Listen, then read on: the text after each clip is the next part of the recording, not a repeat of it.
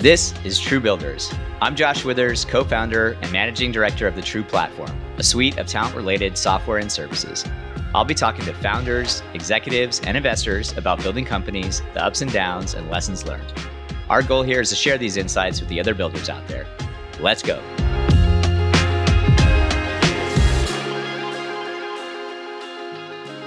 Hi, Maëlle. It's great to see you again. The world's experienced a lot of change since we last spoke. Yes, it is. Good to see you. Yeah, I was looking forward to having this conversation with you. And I wanted to kind of share with the audience. I'll share some of your background and so they understand, why I was looking forward to this chat. In your current role, serving as CEO of Techstars, one of the largest early stage investors with, global reach and operations serving more than, I think, over 3,000 companies really at this point. But you've also been a senior executive at numerous tech companies around the world, including the Priceline Group and Compass, which is, more modern real estate business. And you also wrote a super fascinating book, Trampled by Unicorns, and Big Tech's Empathy Problem and How to Fix It. And, there's just a lot I think we could talk about. And so, one of the things I was thinking we could start with is really, some of your views that inspired the book. As I think everyone is in this market and just given all the things going on, everyone's kind of rethinking about how to build companies and what is culture and how do you build it? And probably for a lot of the reasons we're all too familiar with at this point. I'm curious, since you wrote that book, one of the things you mentioned was the coverage of tech being imbalanced and kind of overdoing some of the praise or being super negative. What's changed in your mind, if anything, around sort of coverage of the tech industry at this point? Some of my peers may disagree, but I do think that in general, tech coverage has become more balanced.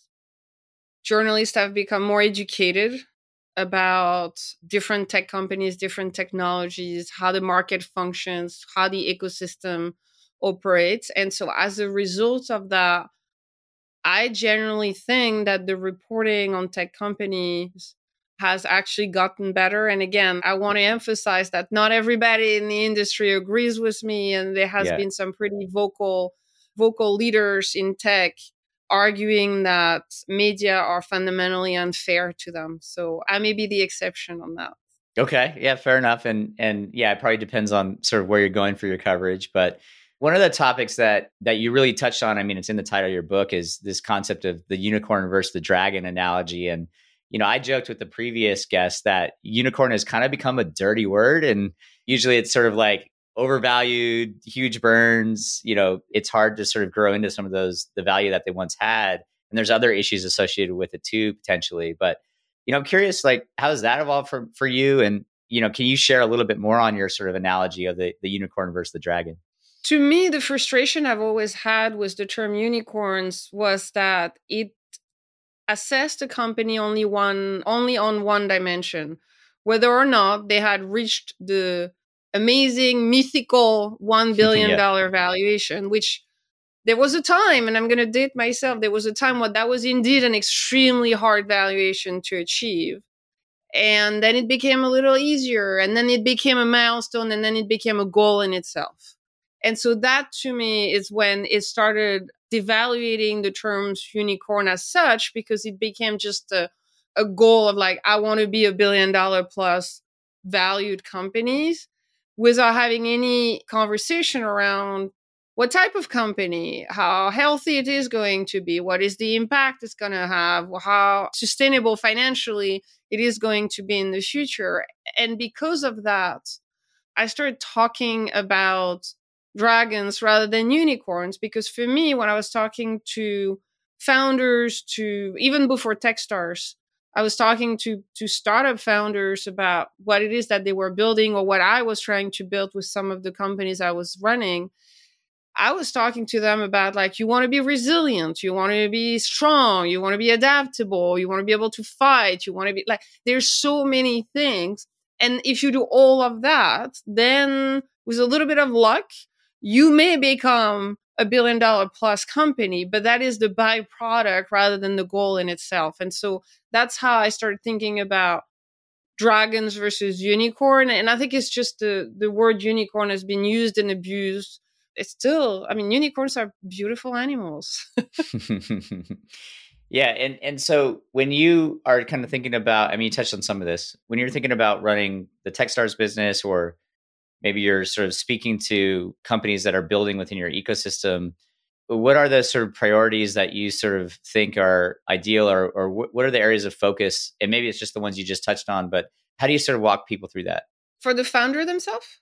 Yeah, sure. For founders or kind of CEOs kind of finding themselves in a position where they have to sort of think a little differently than they did 2 years ago. So we have 3,500 companies in our portfolio. Hmm. I think we've last month we have been officially crowned the largest pre-seed investor in the world by Crunchbase. When we talk to our founders, we talk to them a lot about how to build a financially sustainable business. Hmm. Meaning, how do you create strong top line traction? How do you create repeat purchase? How do you create subscription model if you're in that type Hmm. of business? Basically, how do you create a natural pool towards bigger top line rather than having to buy your top line over and over again? So we Hmm. start with that. Like, is there a real market? Is there real customers? And if there is, what do you do to make them see your product and buy it repeatedly? Then we talk a lot. I mean, it's really going down the P&L. Is that then we talk Right. to them about OPEX and how do you manage OPEX, and this idea that for a very long time in the tech industry, it didn't really matter how much you were spending as long as you were growing. I remember distinctively one of my own investor telling me, as long as you grow at more than 50% your revenue, so 50, then no one is really going to care about how much you spend to get there, because it will show Mhm. that there is traction. And then once you reach a certain size, then it will be a lot easier for you to reduce your cost per unit somehow. I think we're in a very, thanks God, we are in a very, very different situation right now, where it's actually not a dirty word anymore to talk about OPEX management and how do you create viable unit economics. How do you do proper capital allocation in terms of how many employees should you have? How much should you spend on automation to reduce the number of employees that you need to have in the future? How do you think about your marketing budget? Like, what is sustainable and what is not? So there's a big bucket around that is very important. And then we talk to them a lot also about fundraising and shareholders management, because no matter how good they are on their top line management and how fantastic they become on managing their OPEX, most early stage startup, especially the one who want to be very innovative, require a certain scale to operate, which means that until Mhm. they get to that scale, they're going to need external funding, which means that even if you're not chasing fundraising after fundraising after fundraising, you still need to think about how to fundraise in the best possible way, how to structure your cap table in the best possible way, how do you get the best possible shareholders. And so there's a lot of conversations about that, especially in an environment where not every VCs are created equal.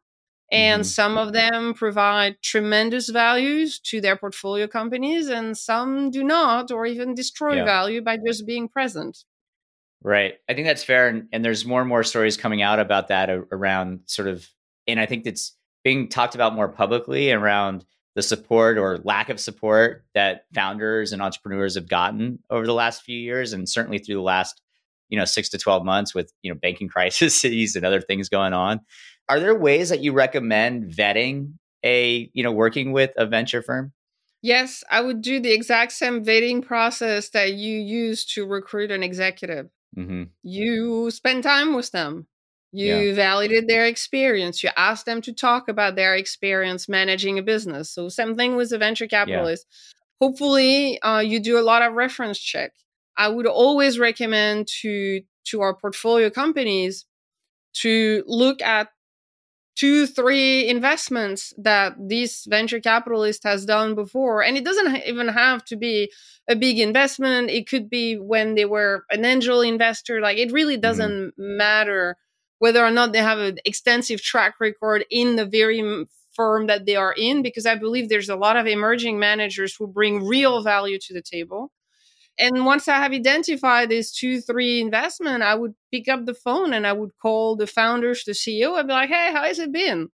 How has it been working with that investor? Do they actually bring value? Do they do what they said they would do during the due diligence when they were trying to charm you into getting married? Like, does all of that is true or it is not? And if it's not, there may be reasons, and or that may be what is more like a passive investor and basically someone who came in, give you a check and is not going to be very present, which, by the way, in some cases could also be perfectly valuable and acceptable. I think you should always try to get investors who can bring you more than a check, but an investor that can bring you a check and nothing else may also be interesting. And I would just try as much as possible to avoid the ones who, as I say, destroy value because they are very disturbing at the board level. They are constantly requiring attention.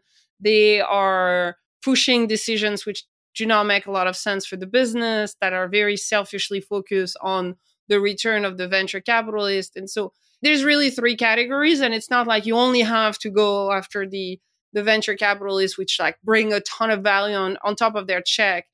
But I think you should definitely try to avoid the destructors of value. And as I said, there's unfortunately quite a few. Yeah, look, you made several great points. And I think, one of the things that we saw during this sort of go-go years when everyone was sort of competing over talent and investors were competing over investments and founders had a lot of options, was just a lack of diligence, right? And so on the recruiting side, from my vantage point, it was lack of back channels and referencing and being thorough. And to your point, sometimes what they bring to the table is different than someone else, and that could be okay depending on what you need. That's the same true when you're hiring a candidate, right? Like sometimes I've heard where, hey, this person will change your culture because they have a dynamic personality, and if you want change in your culture, like that's what you're getting, right? And in some cases that's what you want, in other cases you don't, right? And I think the same is true to your point. How hands-on are they going to be, or is it just money, and maybe that's okay, right? But I think that diligence piece is super important, and the cultural elements of that. And kind of on that note, I mean, I've heard you speak a little bit about there being a culture bubble in tech, and maybe that's changed a bit. But I'm curious, what's your sort of view on the cultural bubble of tech at this point? Tech has always been very nimble when it comes to reinventing itself. Yes. And I think we are in that new phase, or we are in another phase of reinvention. And it's related to what happened with, or what is happening with valuation. It is related to what has happened in the banking area with SVB and now First Republic. It is also related to technology innovations like artificial intelligence, blockchain, even though blockchain is not as fashionable these days, nanotechnology, et cetera, et cetera. There's a few underlying technological trends right now which are pushing the culture in a different direction. And then last but not least, I think we started with that, which is there is a different reporting currently on tech, whether it's the media or politicians. Like there's a different way of talking about tech, and there was a time where tech could do no wrong. Tech companies could do no wrong. They were on a path to change the world. And the assumption was when we meant change the world, it was obviously for the better, which in itself is a very interesting leap in the way it's thinking about the impact of technology. I think we moved away from that quite dramatically. And we're now trying to figure out, and when I say we, it's a collective we. It's not just the tech luminaries or the tech employees. It's also like the politicians, the government organization, the citizens that are impacted by all of that. I think we're all trying to figure out, it's definitely not all good. It is also definitely not all evil.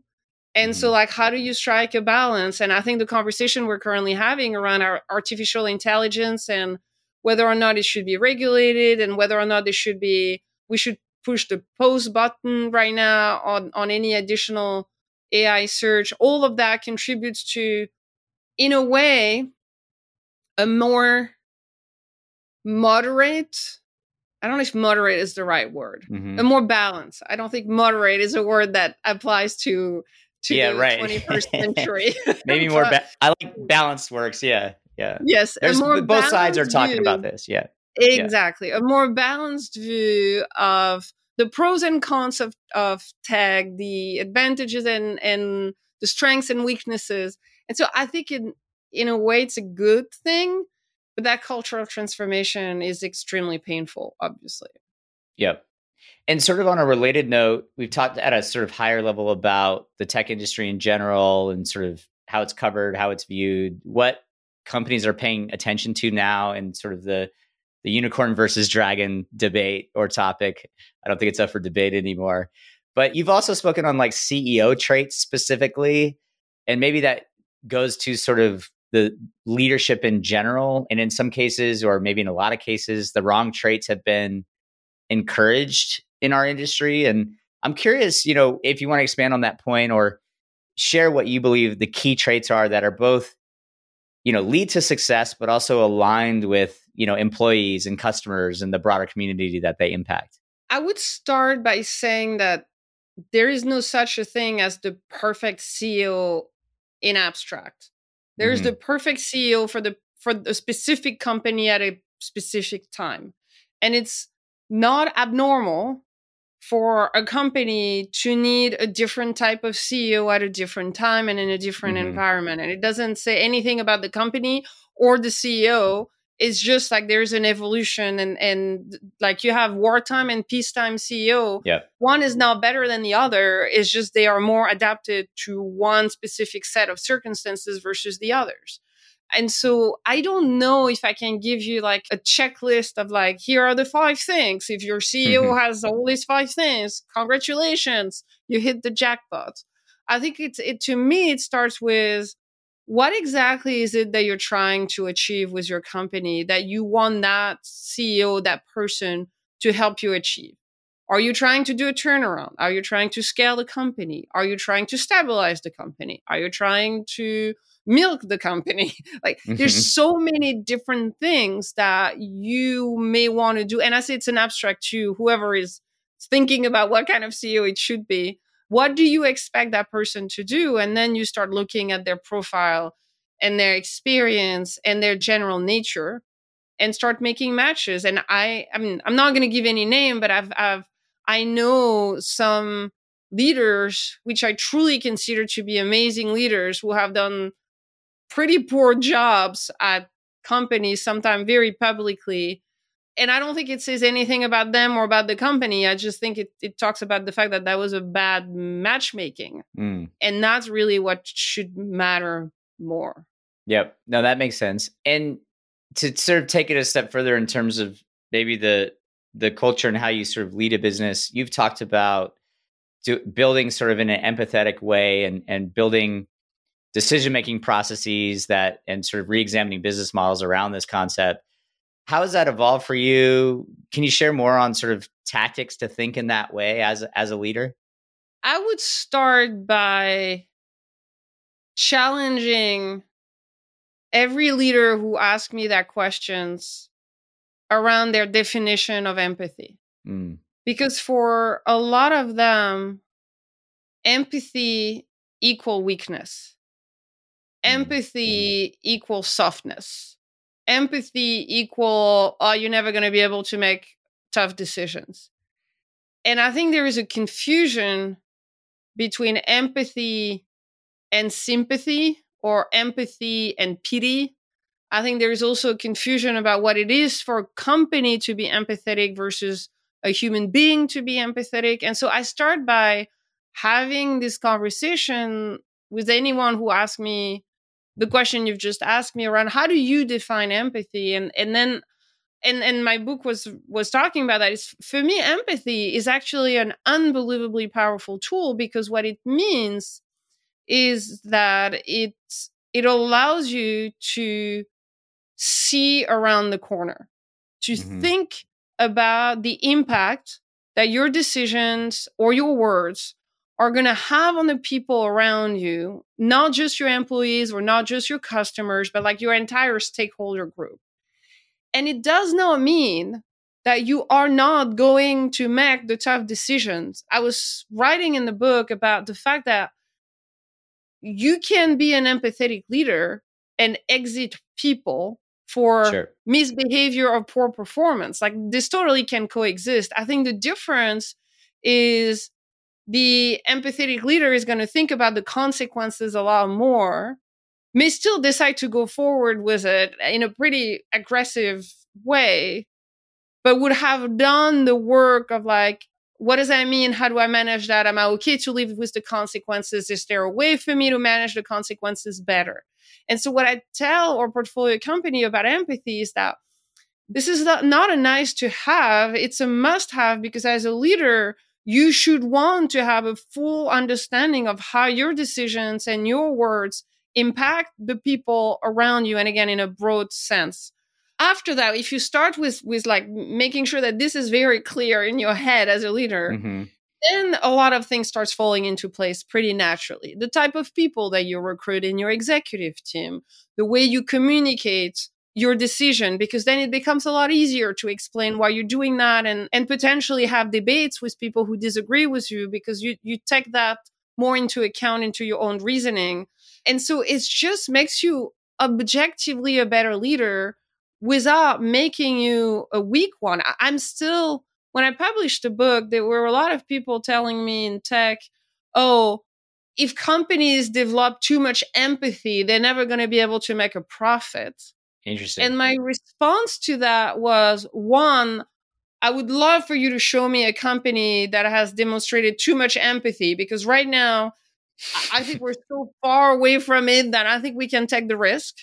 And then second, again, if you think about empathy as the ability to understand the impact that your decisions and your words have on others, how is that a weakness? And why is that contradicting your search for better return and better profit? And in my view, it actually helps it rather than limits it. I love this. And I think, it's interesting. Empathy is one framing of another concept that I think is not foreign to the tech landscape in terms of sort of thinking about secondary effects of things, right? And so it's sort of that, but at sort of a emotional or, people level, right? Like, how are these actions or these words, these communications, these decisions, how does that get internalized by the people around you, to your point? And that makes sense to me. We've seen this a lot lately with all the layoffs and things, because the emails or the communications about these are made public on Twitter or in different news sites and et cetera. And then you get to see all the reactions to these. Did they do a good job? Did they not? Like, why did they do a good job? Why did they not? And so that's a very public example of what you're talking about in terms of how things are perceived and in terms of how you communicate them and the decisions being made. Because some of these companies are doing the exact same things as the other ones, but they're lauded for how they did it. And even though the outcome is the same, it's interesting. And so I think it creates this culture of, hey, I still want to be here. I still want to be part of this mission. I sort of get that this was a tough decision, but we all move forward together, versus, oh, this has fractured us more deeply. Right. So. Yeah.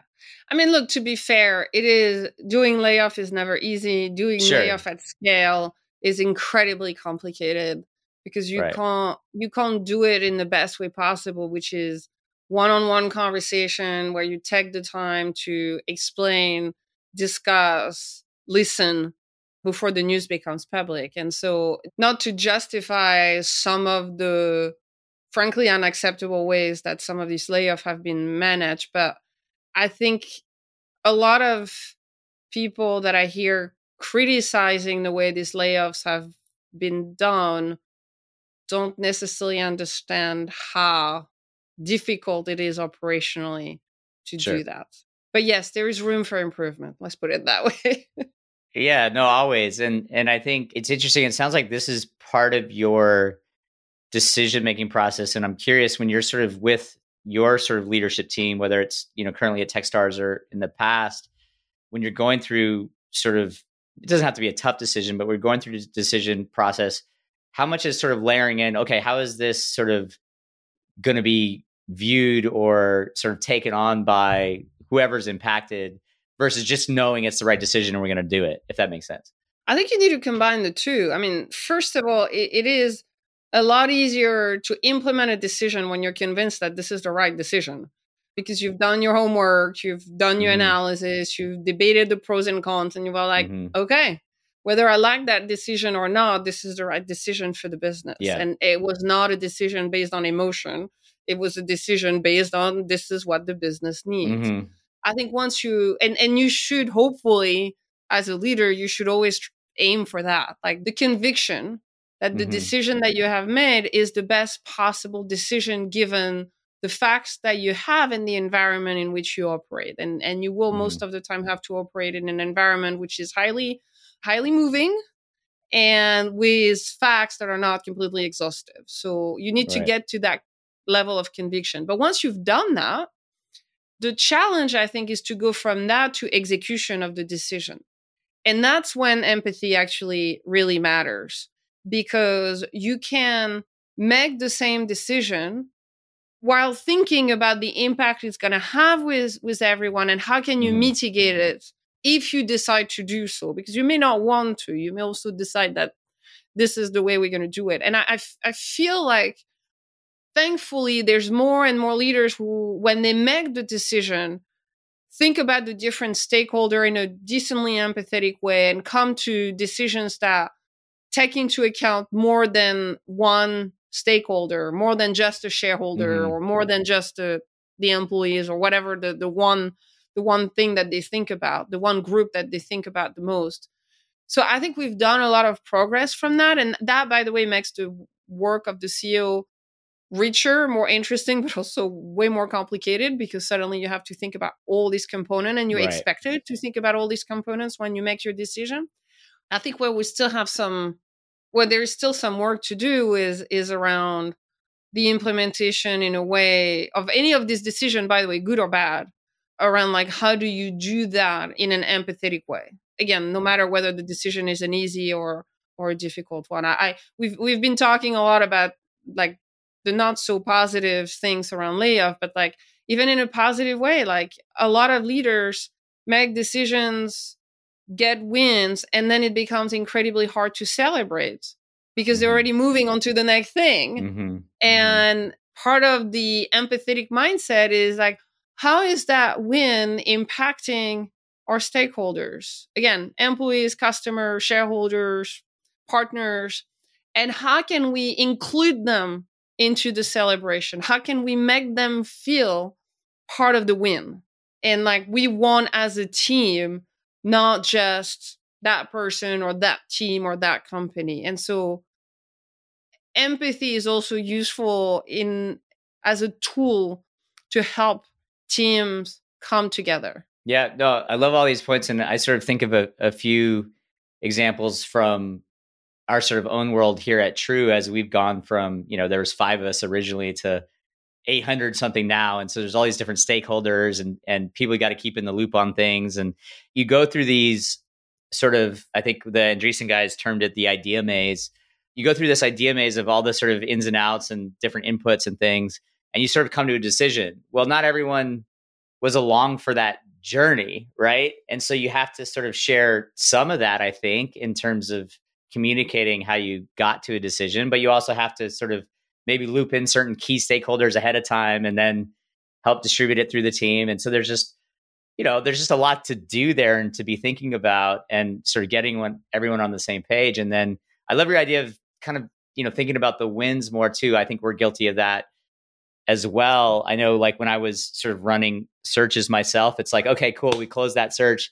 Here's 7 others we got to go work on. Like, let's go. Right. And, you don't necessarily take the time to sort of, celebrate that win. Sales teams will ring a gong or whatever, but then it's like back to the next thing. But I think you're right in that it just helps them feel a part of the broader mission and hopefully just encourages or gets people to kind of continue to move in that direction together. Right. So it's interesting. One question I had for you, because it seems like you think about the culture of what you're building a lot, which I think is interesting and I think helpful, especially when times aren't as rosy as they have been in the past. One question I've been asking people, and I'm just curious about, we have this sort of quote unquote COVID generation entering the workforce now and starting companies now. And I've just seen and felt like they're used to operating differently, more remote, more like this in this kind of, Zoom setting, but also maybe they care about things a little differently in terms of, how they sort of think about work-life balance or whatever. What are you seeing in terms of cultural changes at sort of that level of things?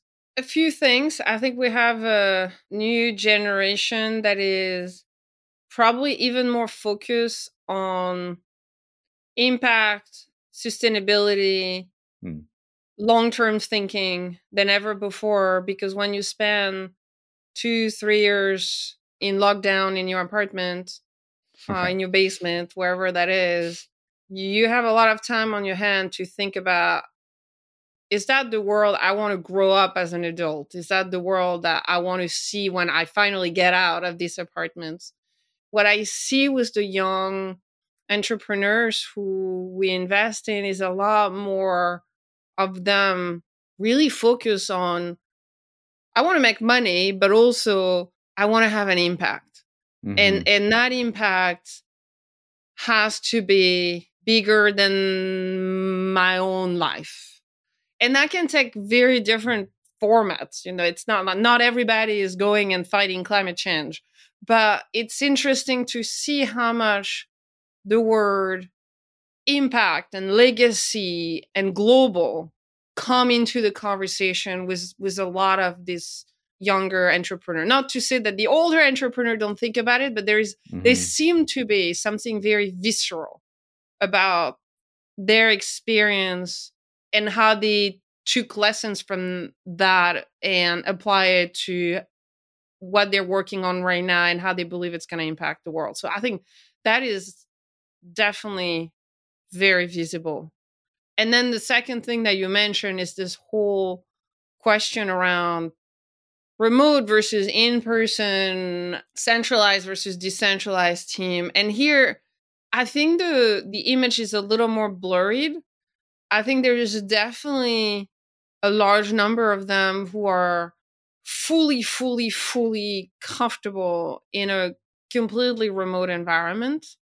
There's also a lot of them who are so hungry for in-person human connections and for being back together and being by the coffee machine to talk about how your weekend was. And frankly, sometimes hungry to escape home a little bit and have the opportunity to have a different bubble to evolve in. And so I've heard and read everything in the opposite in terms of now it's all remote or everyone should be going back to the office 5 days a week. And the reality is that it depends. It depends on the business. It depends on the person. It depends on the job that person is having in that specific business. And so it's a much more fluid environment than it was before COVID.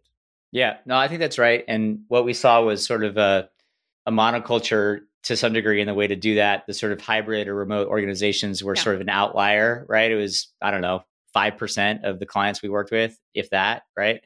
Now, obviously, that's a much bigger percentage, although it seems to be snapping back towards at least kind of hybrid where they want people in office at least occasionally. But I think you're right in that where it's going to net out is based on the company, their mission, their product, how it gets built, how it gets serviced, whatever. But what's interesting is I do think that the world that I have 2 daughters. I think about this a lot. Like one's 13, one's 9. The world that they grow up in, they're going to have these options. Do they want fully remote? Do they want something hybrid? Do they want to go work in person? It'll be based on their personality and interests and skills and all that. But at least they'll have options more than maybe people had in the past, which is interesting, right? So, but one of the things that you touched on that I thought was super interesting, and I think it kind of dovetails perhaps to the report that Techstars just put out. I was reading through that the other day. In that report, it talks about health tech and sustainability as being some of the most innovative fields that are sort of coming. And, I think they're super interesting areas. They're huge areas to tackle, frankly, in terms of complexity, but certainly potential impact. We have growing practices in those areas, healthcare, climate tech, sustainability, et cetera. it seems like I never really connected it to your statement of they sat around for a few years, they want more impact, they've been thinking about things beyond just like maybe the next new like marketing tech, feature. But that's super interesting. I mean, is that personally exciting to you, or what are you seeing out there that you're sort of encouraged by?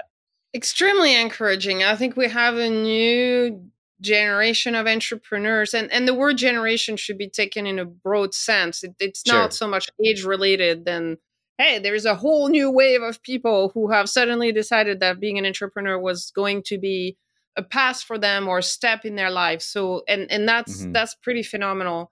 And what we see at Techstars is a lot of really innovative idea. And my hypothesis is just it's a conjunction of different things that just all are happening at the same time as it sometimes happen, which is again Hmm. COVID and the change of perception of what impact means and what wants to do with their life is pretty phenomenal technological progresses. Again, AI being the one that everybody Hmm. talks about, but there's a bunch of other stuff happening in other industries. The fact that there is probably a higher consciousness around the world about some of the very real imminent threat that humanity is facing, the diversification of capital. And what I mean by that is historically you had significantly more chance, and I mean significantly, to get funded if you were in Silicon Valley. Hmm. And what we're seeing, and COVID helped with that, is venture capitalists who remain to a large extent the primary source of funding for a lot of these innovative companies suddenly looking beyond Silicon Valley because Zoom has made it more possible for them Hmm. to explore startups in Boston or Washington or the Midwest or Miami. And then for the most adventurous of them, Europe. Hmm. And then for the really, Right. really adventurous one, like Africa. Yeah. Africa and the Middle East, there's some, and Latam, there's some amazing things happening right now with these markets leapfrogging a certain number of, in particular, B2C Hmm. innovations. And so it's just a combination of all of that combined with pretty tight fundraising environment, which forces entrepreneurs to really think from the get-go about the viability of their business and make really early on tough choices that they would not have to make even a year and a half ago. That Hmm. increases their chance of really having an impact and really building a financially sustainable company. And so like you look at all of that together, and I am incredibly optimistic about what is about to come from this new wave of entrepreneurship. Yeah. No, I agree. It's interesting. I'm a Silicon Valley born and raised native. And so part of me is always sort of fighting for, not fighting, but hoping that, we can continue to help lead the way, so to speak. But that said, I think I'm part of a business that has a broader global remit, and our industry now has a broader global reach and network of people, and it's all for the good of the whole world, frankly. I know that sounds very optimistic. That's kind of how I am. And so like I look at it as it's a lot of COVID's impacts have been really bad and negative and have been challenging to people. However, I do think that having a broader distribution of talent in different areas and new ecosystems either kind of furthering or getting popped up, kind of finding new areas of specialty perhaps that they can leverage on a global basis, I think it's just good for all of us, including the Silicon Valley, right? And so I agree. I don't know, I'm encouraged by it, and I think it's super interesting how this is all going to unfold. And I'm also not an AI doomer, and so I'm excited to see what happens there too. But anyway, there's a lot going on. Yeah. I agree. I think the world is a better place when there are more than one center of technological innovation. Absolutely. And Yeah. Yeah. so I don't know if it's 10, 15, 20, 100, but I do think that generally one thing that we say a lot at Techstars is talent is evenly distributed, but opportunity is not.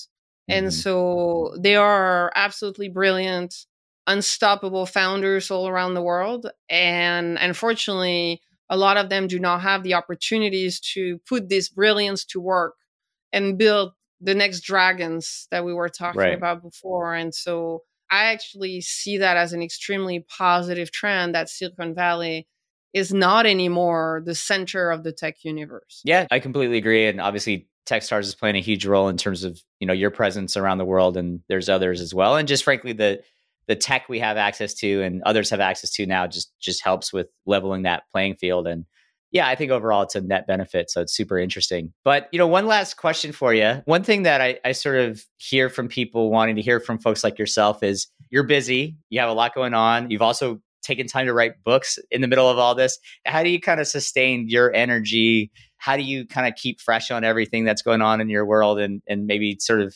staying up to date or taking your brain into new areas? Like, what things are you doing outside of just the day job? I came very close to a burnout several years ago, and that really forced me to think very purposefully about what matters to me, what drives my energy up, what drives my energy down, what is it that I need to do to be at my best, which doesn't mean that I'm always there. And sometimes my best is not that great anyway, but like, how can I most optimize what I have been given by Mother Nature, basically, in terms of capacity? And so I worked out something that works for me. And every time I talk about it, I always start with, it works for me. It doesn't mean that it's going to work for you. And it always puzzles me when there's a business leader that talks about their habits, like, oh, I wake up every morning at 4:30 and that's how you should, Right. that's what you should do because that's how you're successful. It's like, at 4:30, I'm in bed and I have no intention to get out. Right. And I'm sure there are people for whom 4:30 works fantastically well. And there are people where if you get them out of bed before 8:00, you're not going to get anything good from them. So I would caveat everything I'm about to say with, this works for me. It doesn't mean that it's working. It will work for you. And you should really spend some time thinking about what depletes your energy and what increases your energy. So I love baking. Baking is an extremely relaxing activity for me because I follow a recipe. I don't have to think. I can just do it, and then the result is great and everybody's happy, and then I can go around my building or Right. go around my family and distribute pieces of joy, because basically Right. cake is basically that. This is an incredibly relaxing thing for me. I exercise a lot, but I don't exercise in the morning because if I do that, I feel like in the morning, my brain is the most active. I usually wake up with my brain fully functioning. And these are my most productive hours. Like going and hitting the gym at 7 a.m. or 6 a.m. in the morning is highly counterproductive for me. But hitting the gym at 4 p.m., 5 p.m. at a time where, frankly, my brain is already a little fried, very useful for me. And it helps release stress and then keep going with my day. I work on Sunday. And it doesn't mean like I do a full 12 hours of work, but I will every Sunday, like spend a few hours, like doing emails and preparing presentation, working on speeches, like doing a bunch of stuff. And the reason why I do it is because during the week, it allows me to manage my workload much better, which means that I can do something that I really like as well, which is going, and I live in New York, go and see plays. I'm a big theater fan, and I love going and see new plays. There's a lot of them. Strongly recommend right now in New York. If I didn't work on Sunday, it would be harder for me to do it during the week. And so I made the decision for myself that I will spend a few hours every Sunday so that once or twice a week, I can actually go out without feeling guilty or overwhelmed. But every time I send an email to an employee on the weekend, there's always at the very top of it a big message in capital letter that say, please be reminded that I do not expect you to read nor answer my emails during the weekend. And it works for me, but it doesn't have to work for you. And so again, I would just encourage everybody who listens to this to just really think through, to write down 2 columns: what depletes my energy, what increases my energy. And you'd be surprised sometimes things that you think are actually increasing your energy do not. Especially like if you're an introvert, you may realize that actually being around people is something that like really depletes your energy. And so you need to figure out things a little differently. And then once you have this list, figuring out if you can tweak some things, because that's the other thing, is that you're not necessarily going to be able to do massive changes. What matters is, can you improve by 5% every time you go through that exercise? And if you do that for months and years and decades in a row, like, you're going to be a very different person at the end of all of that. It's fantastic advice. And it's interesting. And to reiterate the point of what works for you may not work for everyone else is a great one. The thing that keeps getting pushed on me is this cold shower concept. I think you people who do that are crazy out there that are listening. I like to enjoy myself, and I'm never going to do it. Stop asking me. It's not going to happen. That'll make me a worse person. Okay. Like, anyway, so I'll put that in the depleting column. But anyway, this has been great. I really appreciate it. I'm sure others will find this useful as well. And yeah, thanks again for your time. My pleasure. All right. You've been listening to True Builders, a True Platform podcast. If we can be helpful to your organization as you think about building and scaling your company, please reach out. You can also visit trueplatform.com for more information. Thanks for your time and support. See you next time.